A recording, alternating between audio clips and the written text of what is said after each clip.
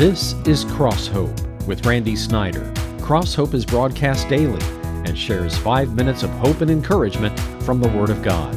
Our companion website is www.crosshope.org. Now, with today's uplifting message, here's Randy. And there's a reason that the Lord revealed the bitterness and the depression of a man named Jeremiah to you, because you can relate. Do any of you have a friend where you say, I know so much about him and so much about her, more than I care to know, but they tell you everything? The good, the bad, and the ugly. And everyone has a family member. You have a relative. You have a distant relative. Somebody in your circle is like that with you, and you know so much. And Jeremiah is the prophet in the Old Testament that we know the most about, because he tells us about himself. And he's the most self-revelatory. In other words, he just tells you, here's my problem and here's my issue with the Lord. And so this message, get this, is so heavy that I purposely added 2 lighter stories just to make you feel a little better. And to start with one, a story that I found that I didn't believe was true. Occasionally, I will run across a story and I said, that's not true. That didn't really happen. Somebody made that up. But the more I researched this story, I traced it all the way back to Max Lucado, who's a prolific author who's written many, many books. That gave it some credibility. It comes out of Galveston, Texas, the same state that Max Lucado is from. Some of you may have heard it. I'd never heard it before. About a woman who owned a parakeet. She's cleaning the parakeet's cage with a vacuum cleaner. She's vacuuming the bottom of the cage, and it gets a phone call. She just lays down the vacuum with the attachment off and turns around to answer the phone, and then she hears thump. That sound that you know what I'm talking about. It pulled the parakeet into the canister of the vacuum cleaner. She panicked. She hung up the phone. She opened up the canister of the vacuum cleaner, found the parakeet alive, covered with that gray soot that you see in vacuum cleaners. She took him to the restroom, where she put him under the sink and covered him in water to wash off the soot. And then thought, I'm going to cause him to freeze to death. So she got a hairdryer out and started drying him off with a hairdryer. And he survived. And somebody found out about it. A Galveston newspaper must really be hurting for news. They did a story about the parakeet who was sucked into a vacuum, washed in a sink, and then had the hairdryer treatment from the beauty shop kind of thing. And I love this line. I tell you that story just to tell you what she said. She was asked, how is he doing? His name was Chippy. How is Chippy doing? And she said, he doesn't sing anymore. He just stands on his perch and stares a lot. Some of you are married to Chippy. Some of you have a cousin named Chippy. Some of you have a son or daughter, a parent named Chippy, where you can describe they've been through so much trauma, figuratively or literally, they just sit and stare. And maybe it captures in a humorous way the depression and the bitterness of a man named Jeremiah, who's so low that he lashes out at God. Here's a man who's a prophet of God. Here's the guy who said, before I was born, God had a plan for my life. Before I was formed in the womb, God knew me. The same guy that wrote that, is the one who said, God, you tricked me. Well, this passage may speak to you more than you're willing to admit, or I'm willing to admit, tomorrow on Cross Hope. That's crosshope.org.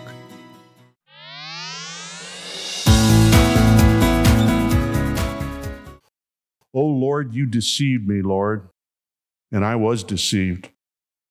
You overpowered me and prevailed. I am ridiculed all day long. Everyone mocks me. Whenever I speak, I cry out proclaiming violence and destruction. So the word of the Lord has brought me insult and reproach all day long. This is, first of all, about what I call angry depression. You know, somebody can be depressed, but there's some people that have angry depression. They're mad. Mad at who? Everybody. They're mad at their family. They're mad at their employer. They're mad at their neighbors. They're mad at their spouse. They're mad at their children. I mean, you just name it. They're mad at everyone. And no one escapes their wrath or anger, and that's Jeremiah's complaint.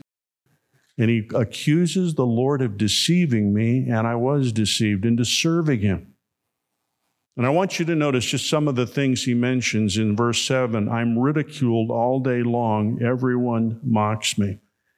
If you serve the Lord for any length of time, I've got an announcement to make for you or to you. You will have people that will mock you. They'll make fun of you. They will make fun of your belief system. They will make fun of the fact that you honestly believe this book called the Bible. Tell me the truth. You really do. Yeah, I do. And they have unbelievable cynicism that develops in their life because of that.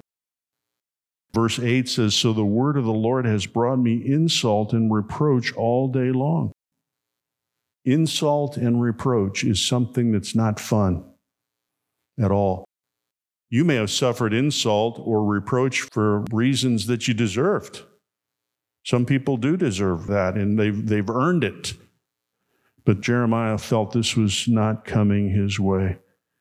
And then I want to talk about verse 10 just for a minute. He said, all my friends are waiting for me to slip.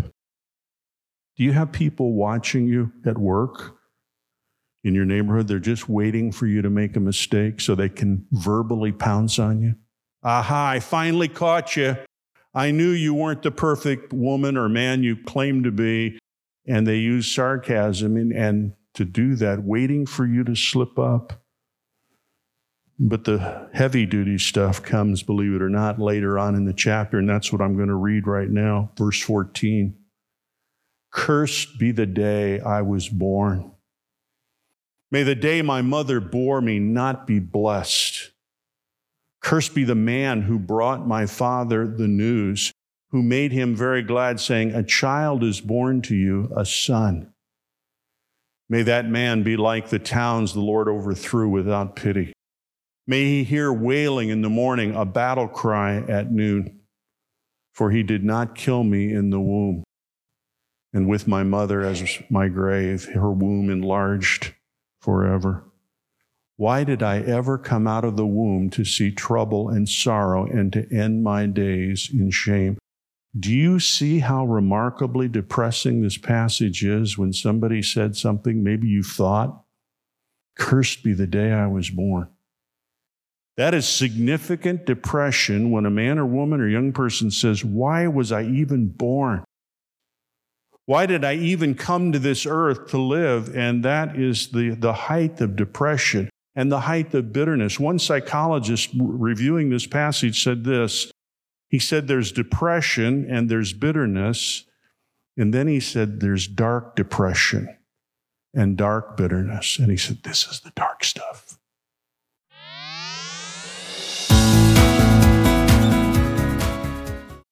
This is the dark stuff where Jeremiah was so dark and deep into his depression and anger that he said, cursed be the day I was born. And I was interested in the remark, cursed be the man who brought my father the news. And I wondered, why would he say that? And then it dawned on me. Jeremiah was a news bringer. He was a one who shared news. And he was saying, the man who brought my dad the news that I was born, cursed be him.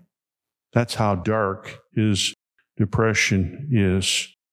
Dr. William Lasore said, I was present in New York City a few years ago at the meeting of a psychological group when one of the papers read at the meeting attempted to psychoanalyze Jeremiah. I don't know enough about psychiatry to give the details, but I am certain that if Jeremiah had not been the Lord's servant, he might have well been neurotic. He did have issues. And don't look at that as something, well, that disqualifies him for being a prophet of God. It may be just the opposite. Think of all that he had to endure as a prophet of God, the rejection of his people with discouragement, depression, and desperation. And we know more about the prophet Jeremiah than any other prophet, because he tells us his story. Now, I don't want to leave you with this two negative passages, because right in the middle of this is a passage of hope. Right in the middle of the same passage is a passage of hope and something we can point to and say, well, maybe it's not as bad as we think. And I want to begin by reading verse 11. But the Lord is with me like a mighty warrior.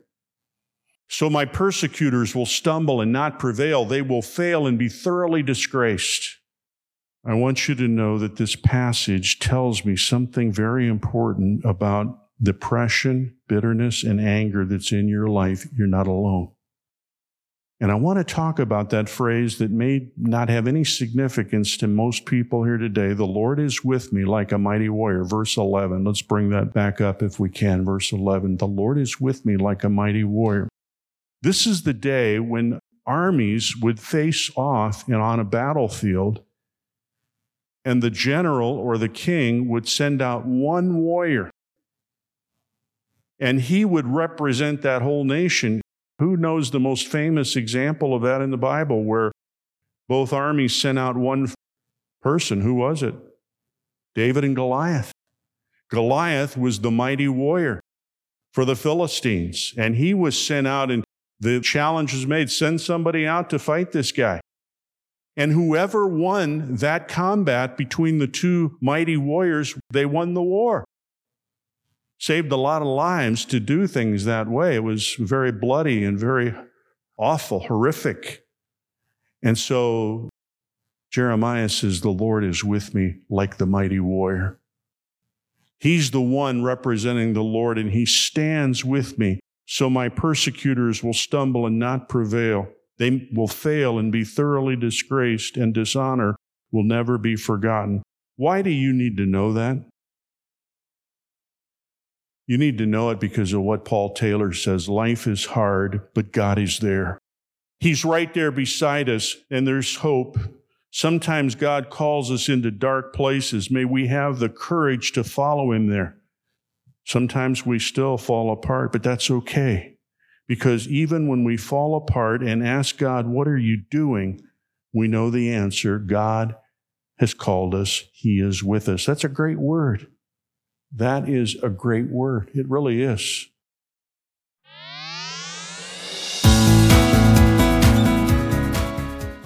I want to tell you a story about a movie that I not only didn't see, I never heard of it. It came out in 2006. Some of you may have seen it because it had well-known actors in it. It was a movie called Stranger Than Fiction, made in 2006, starring Will Ferrell and Emma Thompson from England. I'd never even heard of the movie. IRS auditor Harold Crick is the main character, Will Ferrell. He begins to hear the voice of an unseen woman narrating the events of his life. That would sound like perhaps a crazy person, someone with schizophrenia. He soon discovers that the voice belongs to the author of a novel in progress and that he's the main character. So everywhere he goes, he hears the voice of this woman, Emma Thompson, in his head, dictating the details of his life, and it's part of her novel, but actually is his life story. And in the story, he finds out that she's talking about the day of his death, and he finally meets her. Somehow in the circumstances of the movie, he meets this woman who's the narrator of his life in his head. And he comes to her and says, "Can't you change the story? Do I have to die? Can't you change the story? Why do I have to die?" Jeremiah is confronting the narrator in his life and saying, "Lord, you tricked me into serving you, and I've undergone this horrible stuff in my life." And yet he was able to come to the place where he said, "And yet the Lord is with me like a mighty warrior." Doesn't mean a lot to us today in 2020, but it meant a lot to him when this was written. To have God with you as a mighty warrior meant you had the ultimate defense. Let me lighten up with a little story here told by Marvin Phillips. Marvin was a minister, I believe, in Tulsa, Oklahoma years ago. True story that he tells about being on a plane with an older couple pre-9/11, but in the day when planes occasionally were hijacked. And the older couple were sitting next to him in a 3-seat row. And the woman was saying, "I don't like flying." He said, "Why?" He said, "Well, people come on these planes with guns and knives, and we'll end up going to a place where we're not planning on going. I don't want to be on a hijacked aircraft." The woman's husband said, "Honey, it'll be fine. The Lord's with us." He tried to calm her down. And she never said a word the rest of the flight. And so they flew the couple hours, whatever it was, on that flight. And finally, the plane made the approach to the airport. And as soon as the wheels touched down on the ground, he said, "See there, we're here." And his wife looked at him and said, "We ain't there yet. We ain't there yet." I thought it was funny, but evidently you didn't. We ain't there yet. Some of you have been with people who are the "we ain't there yet" kind of mentality, but maybe that's you. Maybe that's me. Because depression and anger and sadness and bitterness can run deep in the lives of people like you and me. I want to share this thought by Paul Taylor as I wrap up today. Paul Taylor is a minister, and he said he knows people that unfortunately think depression is sinful. Well, you may have known some people who have told you your depression is sinful or questioned what's going on in your life to make you depressed. That's your fault. That is a common experience, more common than we probably are willing to admit. We'll conclude this message tomorrow on Crosshope. That's crosshope.org.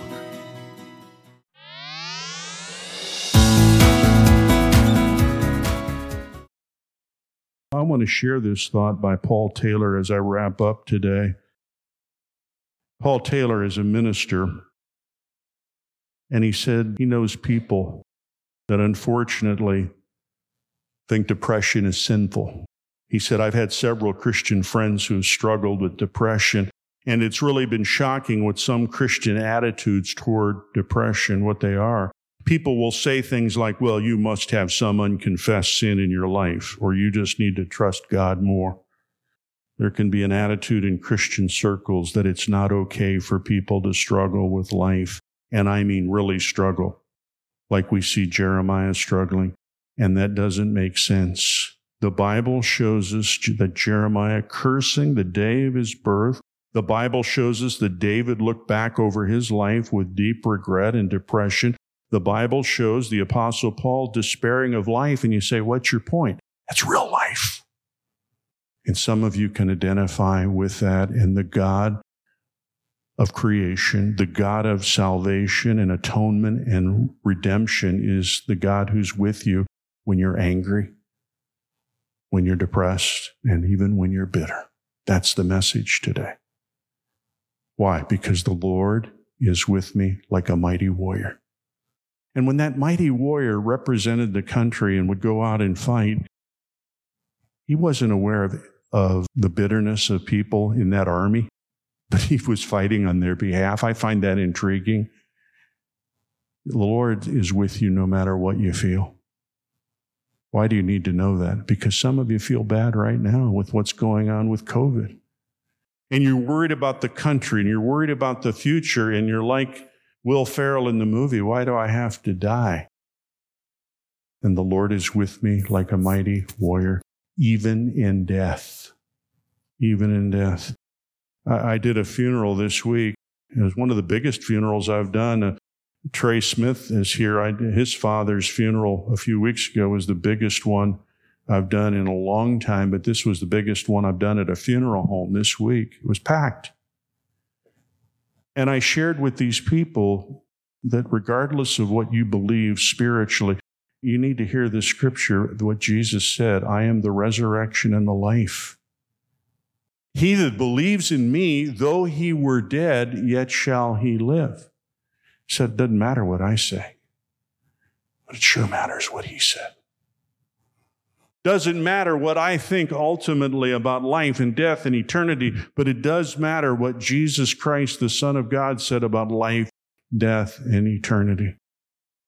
I love telling people about 2 Corinthians 5 at a funeral. That to be absent from this body is to be present with the Lord. You need to know that 2 Corinthians 5 is not only in the Bible, but that it's true. To be absent from this body is to be present with the Lord. Why do you need to know that? Because of the end of your life and the end of my life. Just like Will Ferrell said, why do I have to die? We all face death. We all come to, it's appointed unto men once to die, the Bible says. And after that, the judgment. That's not my idea. I didn't come up with that. That's the Lord's idea. And so we read today the most depressing passage of Scripture, a man who curses the day of his birth, which I understand is pretty common for people who are seriously depressed. Well, this message may be speaking to you more than you're willing to admit. And this series continues next week with a great passage, God Says I Have Loved You with an Everlasting Love. You need to hear it on crosshope.org. You've been listening to Cross Hope with Randy Snyder. For more information about this ministry or to re-listen to any message heard on this broadcast, go to our website at crosshope.org. Be sure to join us at this same time each weekday or listen at www.crosshope.org. Cross Hope is listener supported and is produced by Cross Hope Ministries Incorporated.